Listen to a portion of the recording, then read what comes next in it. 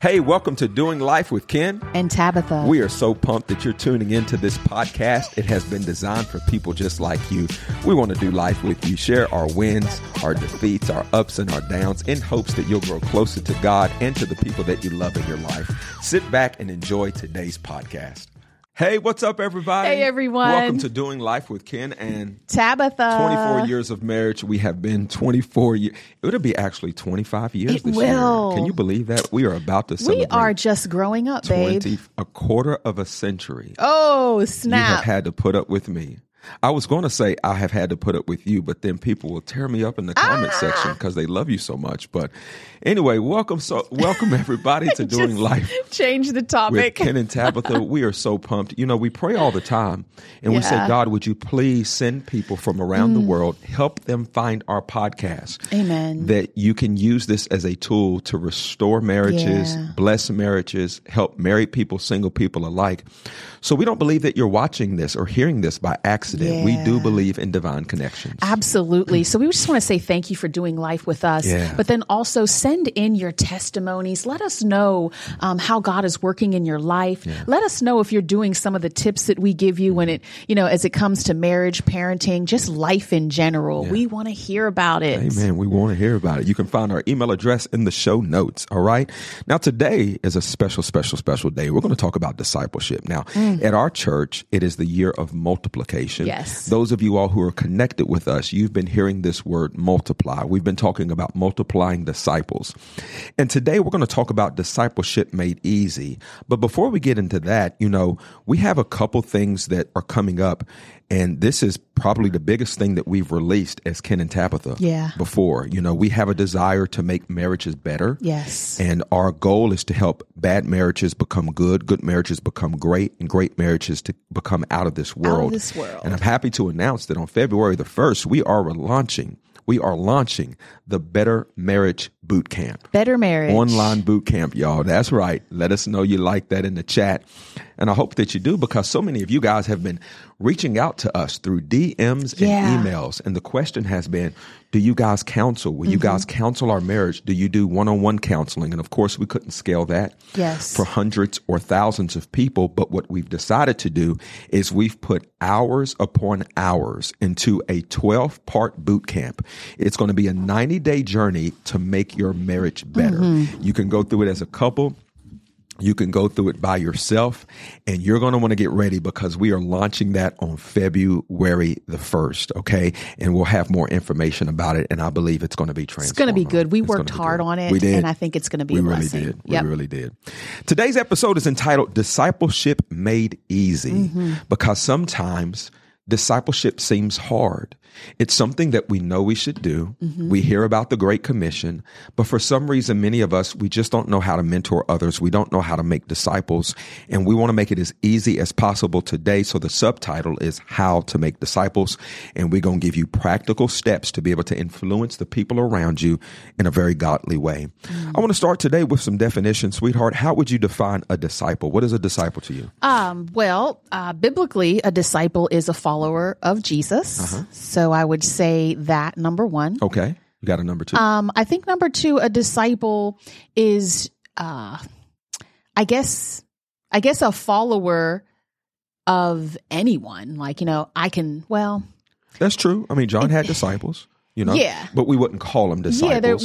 They're really following the Jesus in us. But if you take the spiritual part away and you just say, what is a disciple? Yes. It is, a learner who follows. That's what I would say. I would say a learner who follows.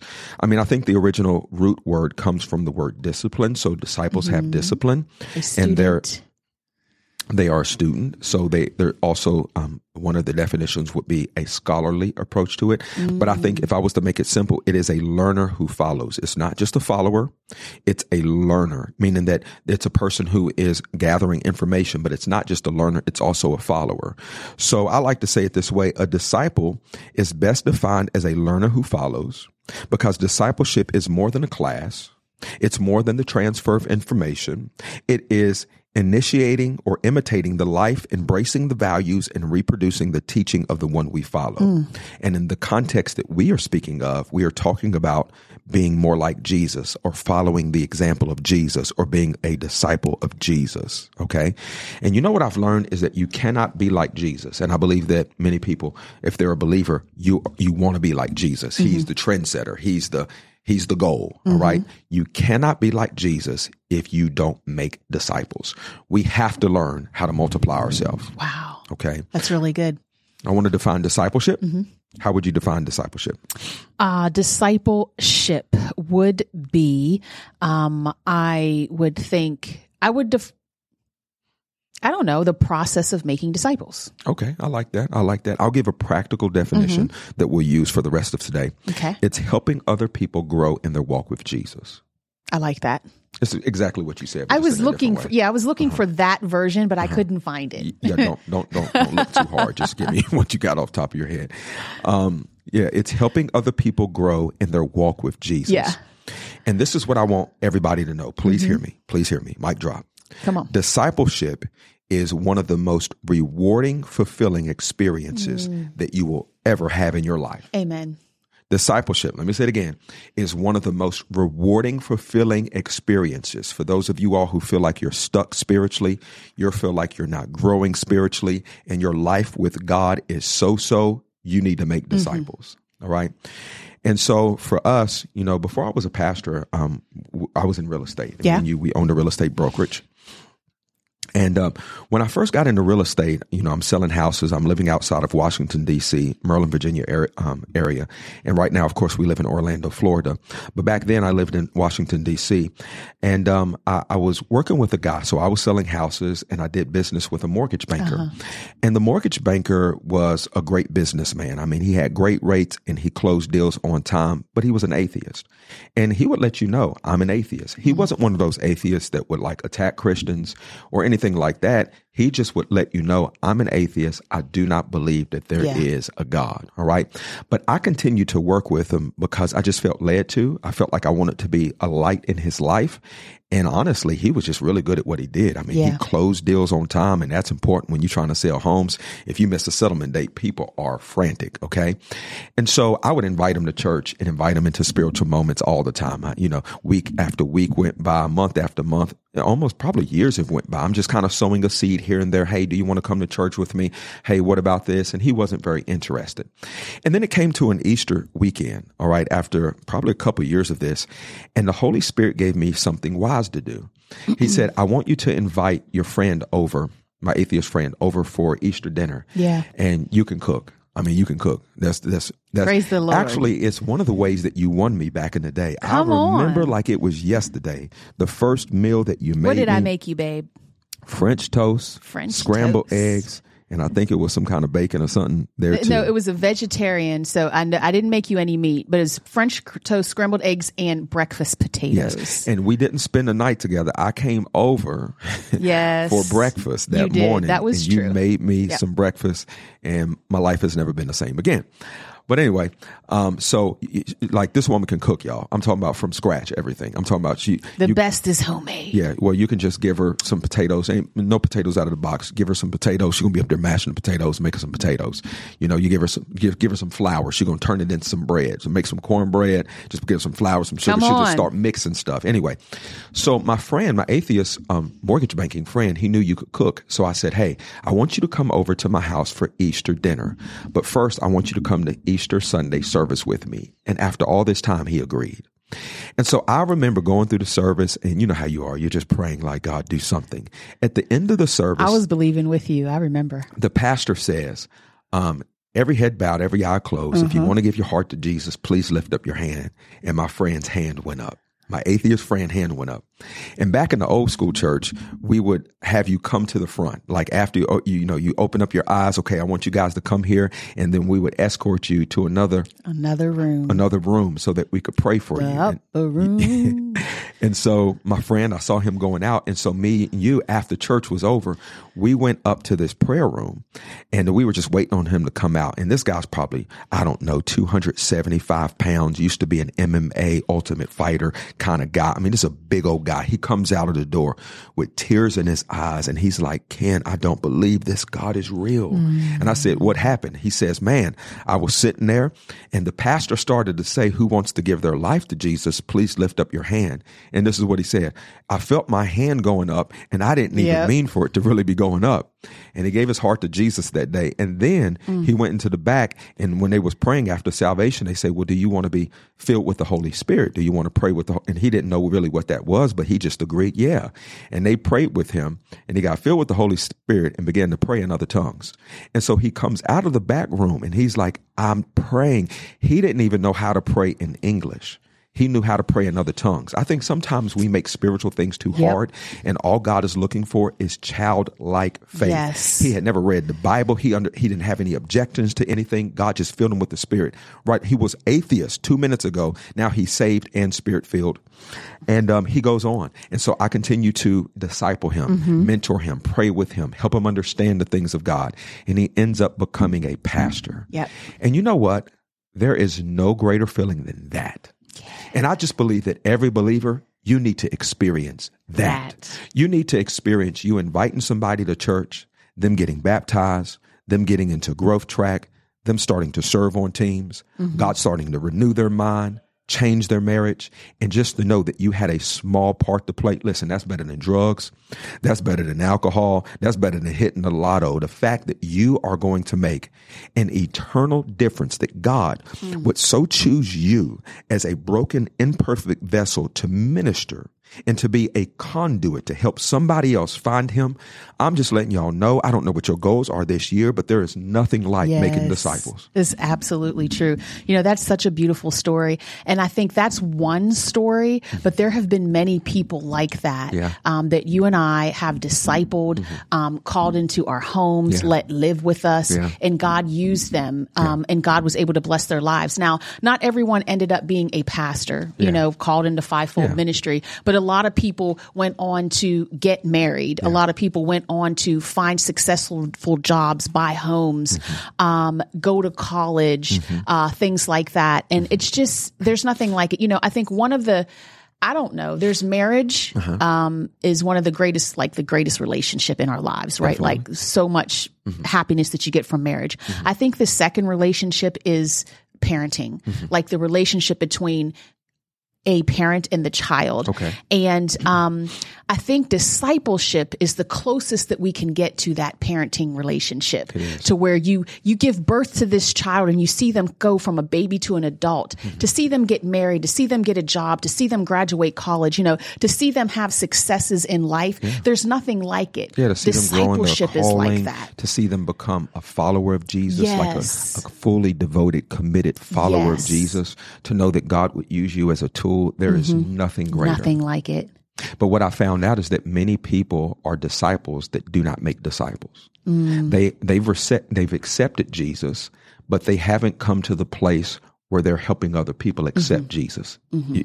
Meaning that I don't believe that we're healed for us. He healed us so that we can heal somebody else.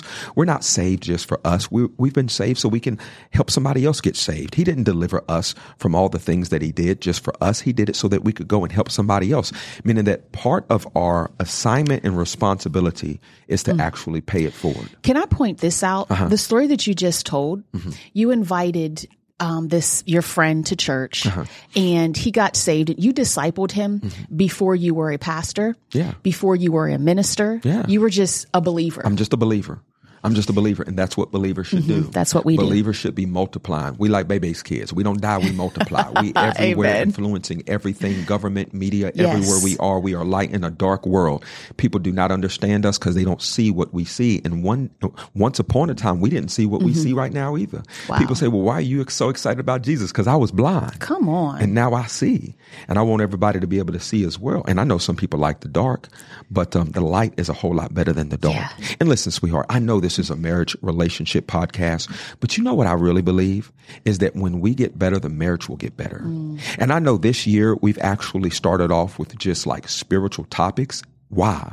Because if we grow, every relationship around us will grow.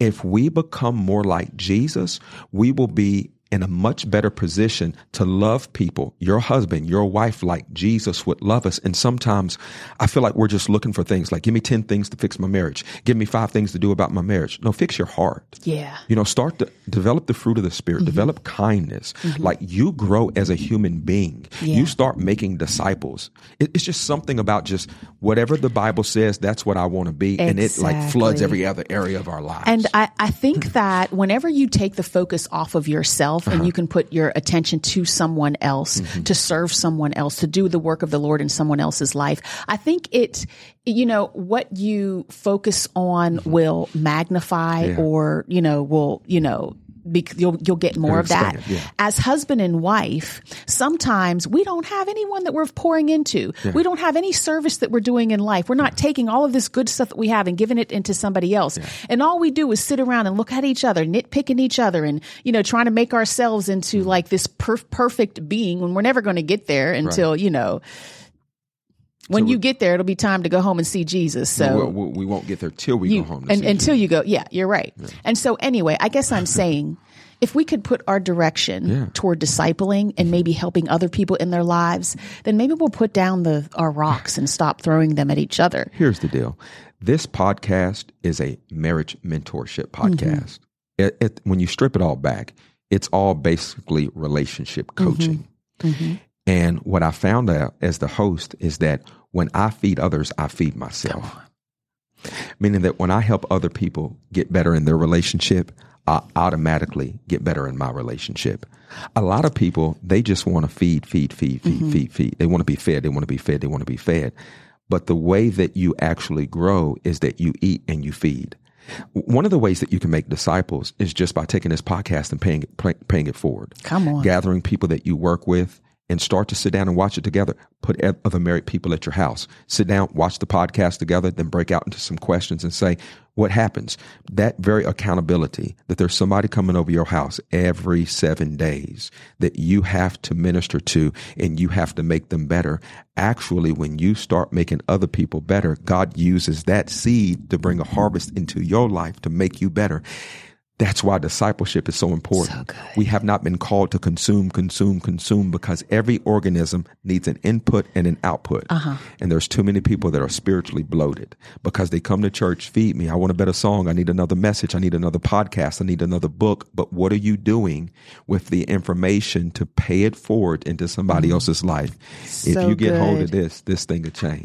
So it'll change your life. Would you call this podcast that we're doing on marriage, would you call this a form of discipleship? It's a form of discipleship. And there's many forms of discipleship. Reading somebody's book is a form of discipleship. Sitting in the congregation is a form of discipleship. It's not the closest form, but it is a form. Yes. A podcast, this is a form of discipleship because you can learn and you can also follow. If you want to take it closer to Jesus, people say, well, we want to make disciples like Jesus. Well, that means you want to leave your job and your family and just follow a man around and not have any money. And we're just going to go out on the street and preach and believe people to provide for us. So we don't need to be exactly how Jesus wasn't just raising up disciples. He was raising up future apostles. The expectation or the cost for that is much higher. Come on. He was raising up not just future apostles, but the first apostles of the Lamb. Yes. They were the people that would be martyred. The cost was extremely high.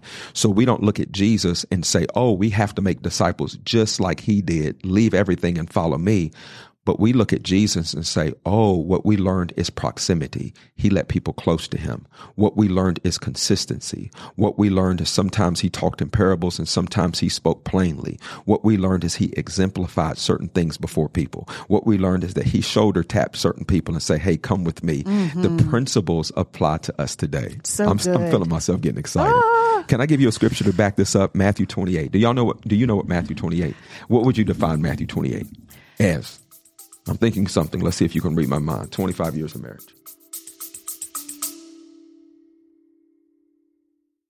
The heart behind the iMom podcast is storytelling, because every mom has a story to tell. I know that when I talk to my friends who are parenting and we share stories, we all end up feeling less alone and more capable of loving our kids well. You can find information everywhere on the internet. Some is bad parenting advice and some is pretty wise. We like to think there's a lot of wisdom on imom.com, and when you combine that signature wisdom with a great story, It brings parenting to life. We want a mom who's listening to see herself and her kids in these stories and rest in the confidence that she is the perfect mom for her kids. Check out the I'm On podcast with new episodes every Monday. Matthew 28, the Great Commission. Come on, somebody. She got it. I don't know how I got that because I don't do numbers. I don't do numbers in scriptures. We've been married so long. It's like I just felt like we're talking about discipleship. It's going, it has to be the Great Commission. Have you ever been at dinner with somebody, like your spouse, and they saying something that you don't want them to say, and you just kind of pressing up against them, or and you're trying to squeeze her, like, please don't say that, please don't say that, or you're just trying to transfer what's in my mind into your mind. Somehow you got it. I'm so proud of you. Well, thank you. It worked. This is the Great Commission, everybody. Somebody say the Great Commission. The Great Commission. And some people will say this, Jesus' last command is our first concern, even though this wasn't really his last command, but it should be our first concern. This is what it says. Verse 18 through 20, then Jesus came to them and said, all authority in heaven and on earth has been given unto me. Therefore, go and make disciples of all nations, baptizing them in the name of the Father and of the Son and of the Holy Spirit, and teaching them to obey everything I've commanded you. And surely I'm with you always, even to the end of the age. Talk to me, sweetheart. What jumps out to you when you read the Great Commission? Man, go and make disciples. That, of course, because we're talking about it, but he didn't stop at making disciples. I think he kind of showed us the definition of what it is to make a disciple, baptizing them in the name of the Father and the Son and of the Holy Spirit, teaching them to obey everything that I have commanded you. And so I think that there's spiritual things involved in this. And all of that. It's not just like I own a business and I'm going to, teach them how to do what I do in business. That's a form of mentorship. It's a form of mentorship. Now, you can have a mentorship you can have a trainer. Physical body. You can have a mentorship in business. You can have a mentor. What we're talking about is discipleship, which is the overarching thing. Mentorship is a part of discipleship, but this is the spiritual portion of it. So those spiritual things, such as baptizing and teaching them the word of God. Yeah. He said everything that I've commanded you. Come on, everything. There's a lot of work to do. And so here's a few things that I highlight from this passage. Number one, this is what we commonly refer to as the Great Commission. Now, what is a Great Commission? It is Jesus commissioning his disciples. Excuse me, my nose is itchy. It is Jesus giving his disciples a commandment or an assignment. Watch this. Not just disciples back then, but every disciple that will come after them have been commissioned the same.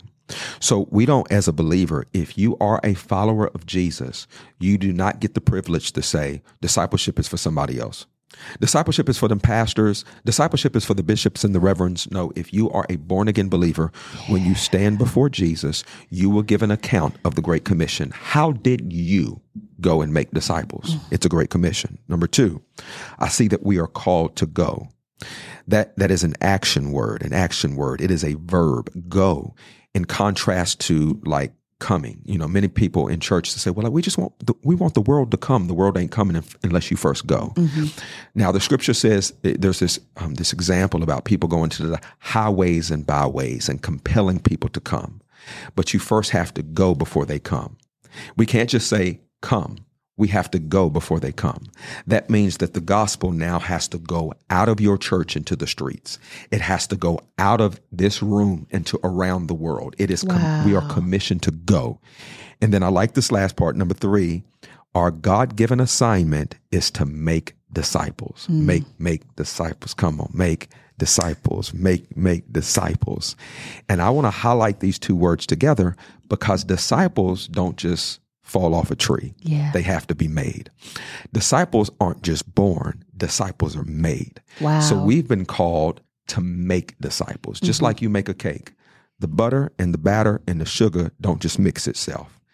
The batter don't just jump in the oven and the cake don't just jump in your mouth. You have to go and make the cake. And you got to put it in the oven. You got to cut the cake. You got to put the cake in your mouth. Yeah. Just like you make a cake, you have to learn to make disciples. You know what I know about making cakes? Come on, I know you know. Is that it's not always a clean process. Things get messy. Yeah. And so flour flies up everywhere. You got to crack the eggs. You got eggshells. You always have to clean up. Yeah. And that's the worst part for me. Yeah. I love to make the cake, but I don't like cleaning it up.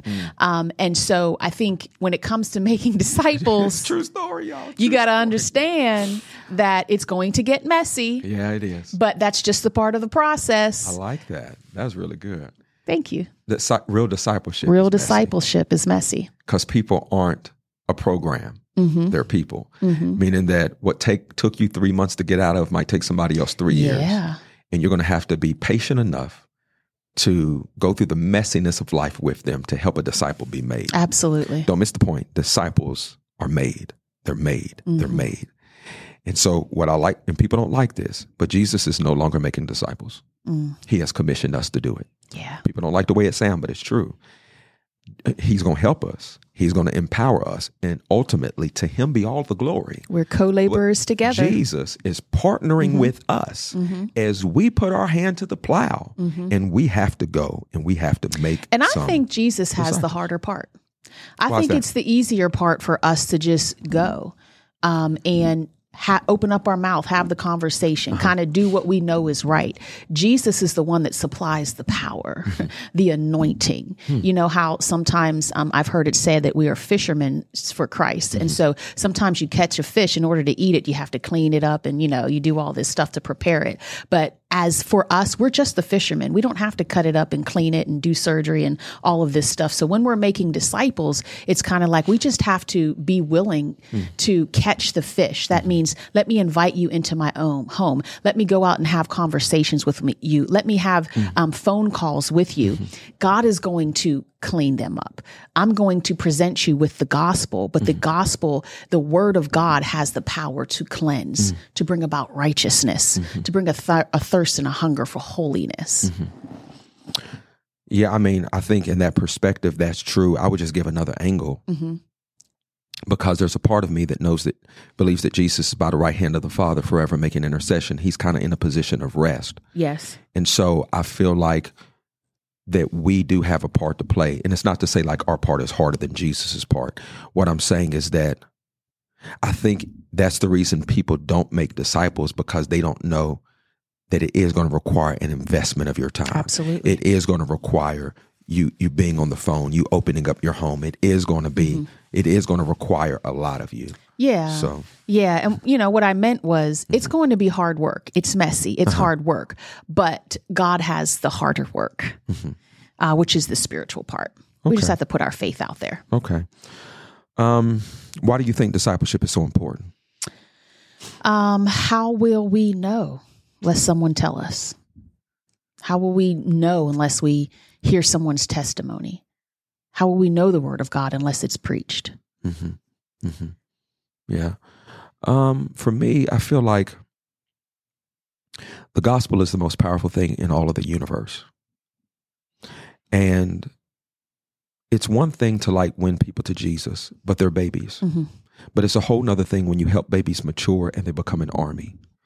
And I think that there is a step from like the cradle to like becoming a family to a family becoming an army. Yeah.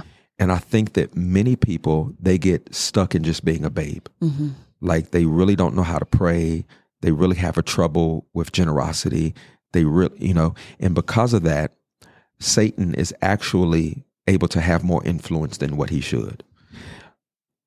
What I mean by that is that, and I said this before, and I mean it, that Satan's kingdom is multiplying. It's not a biblical statement. It's more of a prophetic statement, meaning that when churches are getting smaller, when wars are happening, and more people are living in sexual immorality, his kingdom is getting larger. Okay. How do you stop his kingdom from getting larger or having more influence? You have to win people out of darkness to light. And the more disciples that are made, that's when his kingdom is divided. That's when his kingdom is subtracted. So when you multiply the kingdom of God, you divide the kingdom of darkness. When you multiply the kingdom of God, you subtract from the kingdom of darkness. And the greatest way to multiply the kingdom of God are disciples. Yeah. We should be like baby kids. We should be multiplying. We should be in every area where we're raising up people and then sending them out, and then raising up people and sending them out, and then raising up people and sending them out. And I can give you many different reasons of why that doesn't happen in many churches and in many camps. I mean, that could be a whole nother podcast. I think we coddle people too long. I think we let them be on the bottle way too long. Wow. I think that matter of fact, I think many churches today are pastoral instead of apostolic. And if you have a pastoral anointing in your church, everybody just wants the pastor to come to the hospital, come to the wedding, come to the funeral, and come pray for me. But if your church is apostolic, it will be more like, we are doing all these things to raise you out to go and shake nations. And so under the apostles, there should be a level of pastoring so that people are shepherded well. Yes. But we need the apostolic anointing because that's the one that breaks the ground of the principalities and goes into the nations and to make sure. And so all of these fivefold ministry gifts are supposed to be working in this beautiful harmony, in this beautiful orchestra. We need prophets, we need teachers, we need pastors, we need evangelists, we need apostles. And all of these fivefold ministry gifts are the divine graces of Christ himself.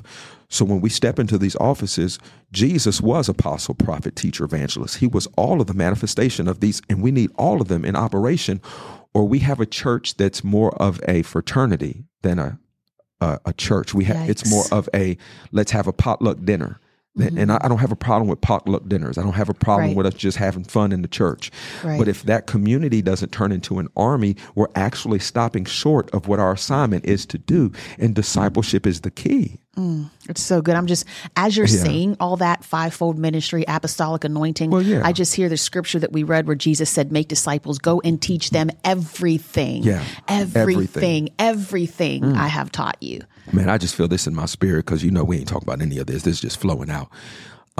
When I read the Bible, there's a scripture that says something like, freely you've received, freely give. And there's a scripture that says, heal the sick, cleanse the leper, cast out devils, and raise the dead. Yes.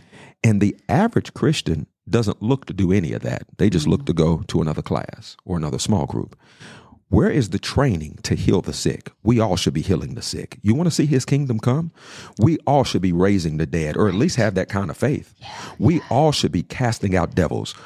I just mentioned about casting out devils in a group of Christians, and a lady looked at me like, oh my God, like, what is that? And why are you saying that? Because it's in the Bible. Have you not read it?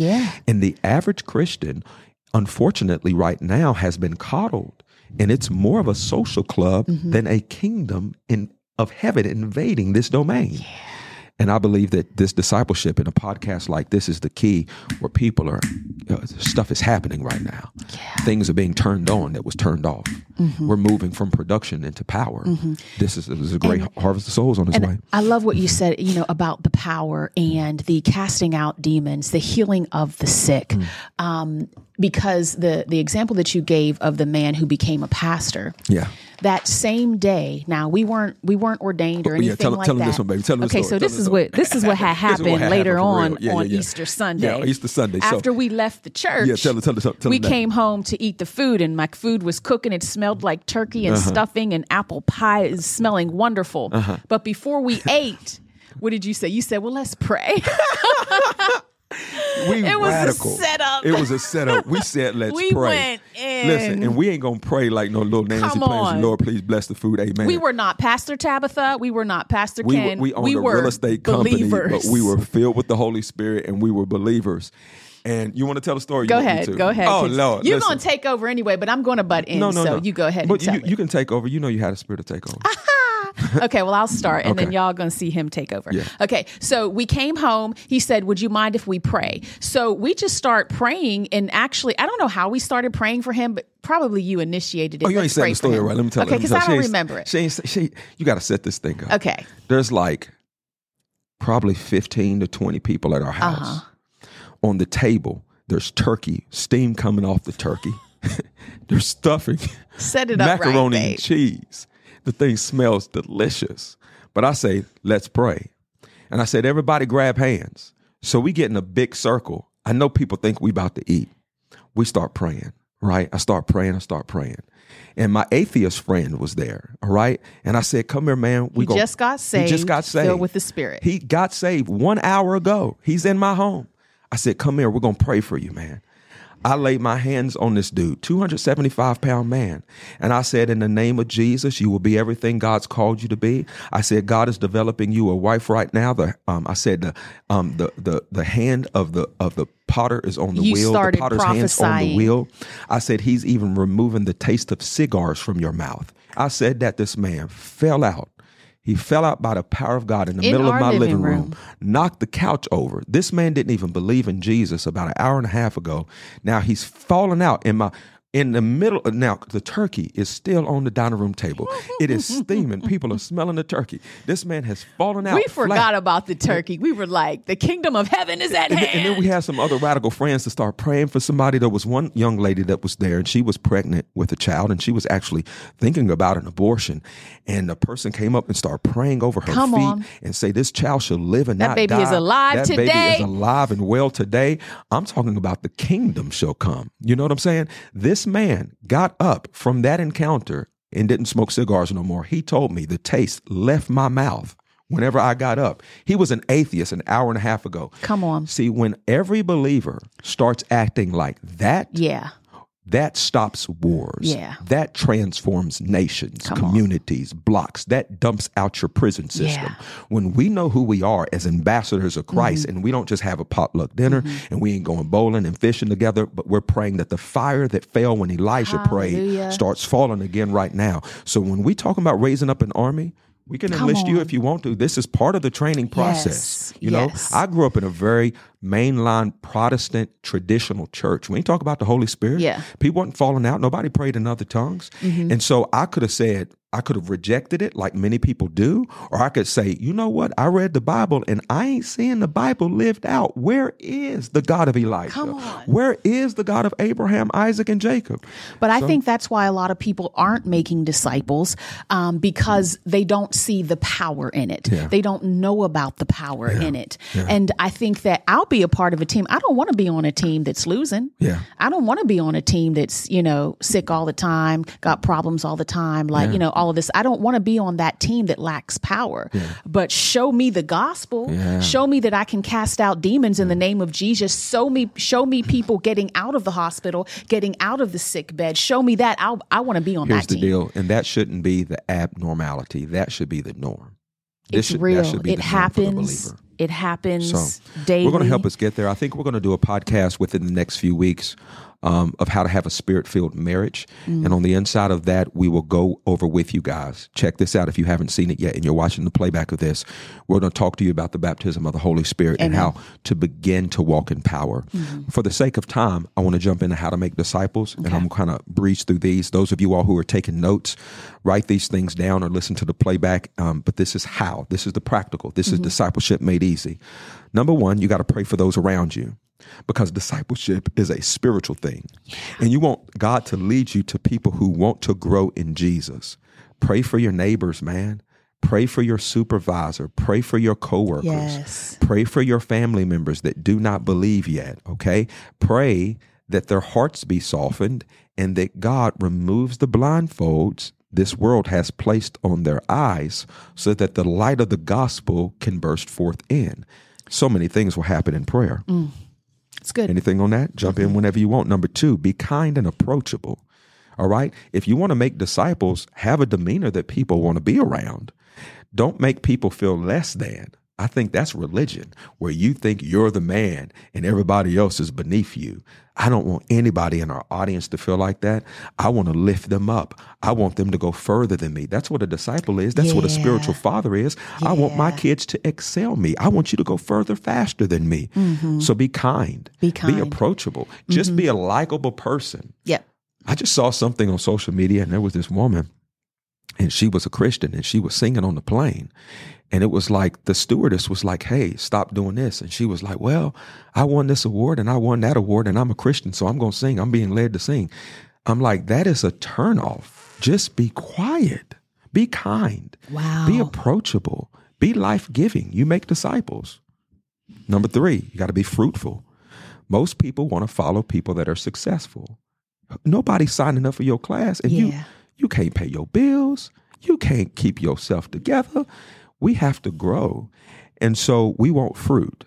Jesus said it this way: you will know a tree by its Fruit. A bad tree produces bad fruit. Good tree produces what? Fruit. Good fruit. We need to be fruit inspectors. Yeah. And I want to say that you need to be fruitful. It's not like the size of your fruit. That means that you don't have to own your own business, own $1 million home, have $1 million in the bank, drive a certain car to be fruitful. Yeah. Because you can make a disciple on whatever level of life that you're in. You could be a student in high school. You could be a student in college and still be fruitful to make disciples. Oh, when I'm talking about fruitfulness, I'm not just talking about financial fruitfulness. That's just one part of fruitfulness. Right. Have the fruit of the Spirit. Have kindness, meekness, temperance, long suffering. Have some fruit in the things you've prayed for. You actually have some manifestation. Just have fruit. Number 4 would be invite other people into the relationship. And so create spaces where people feel included instead of excluded. Just be that kind of person where people don't have to measure up to be around you. Invite, I always say it like this now, me and you back in the day, before we were pastors, we knew how to get a room of people. Absolutely. Whether it was, I remember we had a party for the Mike Tyson fight when he bit off Holyfield's ear. Oh. And we would do Cheesecake Factory. We just knew how to get people together. Yeah. And my rule was always to try have 80-20. 80% of people in the room that's already saved, and 20% of the people that's trying to figure it out and they're not saved yet. Yeah. Now, I don't think that we should just be hanging out 100% of people, just church people. We just praying for each other, casting the devil out of each other. Nobody's getting affected. It's always just us. And I don't think the room should be 50-50 because then it's going to get ungodly. They're going to start sleeping around with each other and you're just going to be crazy. But if you can try to keep it somewhere around 80-20, basically your unsaved friends will come over your house to your barbecue and be like, oh my God, you guys are different. Because right now Christians are getting a bad rap because that's what Satan's job is to do. Absolutely. He is to make us to look foolish, narrow, and judgmental, and it's not true. That's the lie. That's what he is. He's a master deceiver. But when you invite people into Christian spaces and they all of a sudden feel valued, seen, and loved, and they have fun without the drinking and the smoking and the booty shaking, all of a sudden they like, oh my God, they was lying about y'all. And then they want to join. See, and so we need to know how to invite other people in to relationship. Yeah. And I think I love what you said about being inclusive and not exclusive. Sometimes we can just have a circle of friends or a group of friends. Like, for example, you could have a group of friends that you go exercise with and a group of friends that you go over. These are your friends from high school back in the day. And these are your friends that you go to church with. What I do, like, I've never had friends like that. And even as husband and wife, you can have your friends and I can have my friends. We always came together and was just like, okay, your friends are my friends. These are our friends. And when we get together, our friends are going to come. And we get them all together. And even me as a woman, if I had a few girlfriends or whatever, I would introduce my girlfriends to my girlfriends. You know what I mean? And we would come together. So you make your friends friends. Yeah, I make my friends friends. And so now it's like, I'm not just like, I got to disciple this person over here and this disciple over here. Like everyone's a disciple and it's wearing me out. No, we all come together in a group and I lead the group, whether we're going to the movies today and we're going to go out to eat. Okay. And like, we just disciple to the masses, so to say. And so I think, I don't know, it's just a way to do it. So good. Number 5, practicality, be available. Okay. We can talk about this more later, but you cannot make disciples if you're so busy. And you so tired. You see, this has to do with margin in your time. And people have made time for you. Now you have to make time. To make disciples, you have to make time. Sometimes our schedule is so busy with us, our 4 no more, that we just don't have time to make disciples. And so I think this year we need to relook at our calendars and say, can I make some more space for people? Number 6 is look for discipleship opportunities. And what I want people to hear is that discipleship opportunities are not just in the church. When the Bible says go and make disciples, the spirit of the scripture is to go outside of your community to where people are, win them to Jesus, make disciples, then bring them into your community. The average person just thinks of discipleship in a small group, like Christians that are ministering to Christians, and we pray for each other the rest of our lives. We're in the same small group for 30 years, and we cast the devil out of each other for 30 years, and we pray for each other for 30 years. And there's something powerful about community. I'm not going to thank God for 30-year relationship with people where you can walk together. Yeah. But the commission is not just for us to be in our small groups. It's actually for us to go to where unsaved people are, get them saved wherever they are, make disciples wherever they are, and then invite them to be a part of our army and equip them to do the work of the ministry. Yeah. Number 7 is be patient. Because in order to make disciples, you're going to have to be patient. You know, I just had a friend of mine that I know for 4 years, and I don't think he would mind me saying it's my barber. And he's been my barber for about 4 years, and I love this man. He's just a good dude. And he told me this was just a little bit ago, like a couple weeks ago. He says, hey, since conference, I quit drinking and smoking. And I thought to myself, man, that is amazing. What a powerful testimony. But I've been walking with him for 4 years. Now, I can sit there and I can judge him and say, man, I gave that up in 4 days and it's done took you 4 years.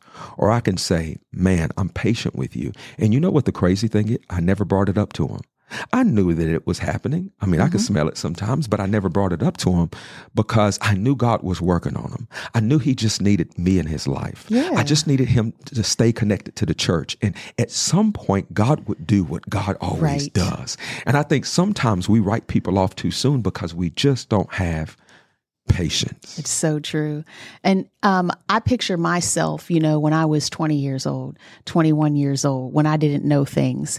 And I'm just so thankful that God didn't give up on me, know, and I was, you know, God wasn't judging me and be like, well, I just quit on her. But sometimes we can do that. We can forget where we were. Yeah. And then we don't understand someone else's perspective. Yeah. We haven't walked a mile in their shoes, what they've been through, what they're currently going through. Yeah, so good. I'll give you one more, and this is maybe the most important one. And I hope for you guys, please leave comments. Let us know if this has been good for you. Share this information. And this is just practical stuff of how to make disciples. Number 8 is practice spirit-led discipleship. And I want to do a lot of teaching on spirit-led discipleship because when I look at discipleship, and here's what's funny. It was prophesied over me here recently that God's given me a blueprint for discipleship that pastors would come from around the world to learn how we make disciples here. I've received that by faith. I don't feel like I know everything or I know a lot, but I do feel like I got it. I feel like it's in my spirit. Yeah. And the more I talk about discipleship, hopefully y'all can hear it coming out. But there's something about spirit-led discipleship. What I mean is that discipleship is not cookie cutter. Yeah. It's not a 12-step program. It is not a class that you graduate from and then never think about it again. Because every person has individual experiences, backgrounds, anointings, and futures. So you have to handcraft or be spirit-led to disciple people how they need to be discipled. It's what I call spirit-led discipleship.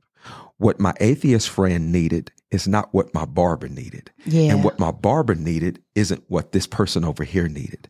And so my job is to, when I'm making a disciple, to do a quick inventory of just letting them close to me, play basketball, go fishing, come over the house, hang out, build a relationship to the place where now I can tell they want my help. Yeah. Sometimes they might ask me first, or sometimes I might ask permission. Hey, do you mind if I help you grow in Jesus? Okay.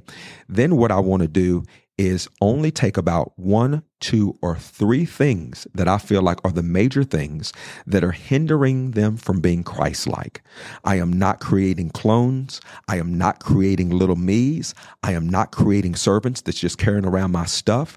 I am making disciples of Jesus. Yes. So I want to do life with that person, and I'm not trying to do 5, 6, or 7. I want to find 1, 2, or 3 of the greatest strongholds, behaviors and attitudes that are stopping that. And then I'm going to come up with a spirit-led discipleship plan to help them close the gap and grow in those 3 areas. And then as I do that, I'm going to ask them to pay it forward. And what I've done for you, you go do for somebody else. And every person's different. What I might craft for you might be different from you. And I got to hold you. I might have to call you every day. This other person I might have to check in on once a month. This other person I might say, you call me once a week. Another person I might say, hey, you read a chapter of John a day and you tell me what you get. For another person, I'm saying, okay, let's develop your prayer life over here. For another person, I'm helping them be a better husband. For this person here, I'm helping them get on budget. For this person here, I'm helping them. They don't have a job. I need to sit down with them and help them get a resume. You've seen me do all of those things I just said. That's why you're smiling. You're just excited. This discipleship thing is just really, it's I got good. it on me, man. Like I got it on me. I feel like giggling because I'm laughing. But tell the people, you've seen me do all I've that. seen you do all of it. Yes, you've seen me do people's resumes. You've seen me go over and clean up people's houses. Yep. You've seen me go paint with people. I've seen you, people come into your closet, take a couple suits. Take all my suits. Yep. You've seen me let 19 people live with us over a span of 9 years. You've seen it all. Yep. And so I'm not, what I'm saying is that there's just something about discipleship that God wants to honor. Yeah. And so we're just out of time for today, though. I mean, I could go on, but y'all got to catch it next Thursday. Maybe we'll give them the overflow of this. Yeah. I pray you guys enjoyed today's podcast as much as we did. I feel like the presence of the Lord is in this place when we talk about discipleship. Just know that we love you. If you're new to our podcast and you're on YouTube, make sure that you hit the subscribe button right away. We want you to be the first to get the content. We release a new show every Thursday, 3 p.m. Eastern Standard Time. If you want to jump on live with us, there's hundreds of people that are on the chat as soon as the groceries are delivered. All right.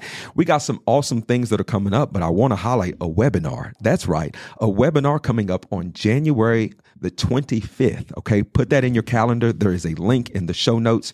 You can go to kenandtabitha.com. We are doing our first ever Ask Ken and Tabitha live marriage editions. We're going to take an hour from 6 p.m. to 7 p.m. on January 25th, and we're going to answer all of your most difficult, most right now current questions live. Okay. So we would love for you to join us for that webinar. And just know that we are launching a boot camp coming up as well on February 1st. You're going to hear more about that real soon. We love you guys. And we thank you for hanging out with us today. We'll see you next week. Peace.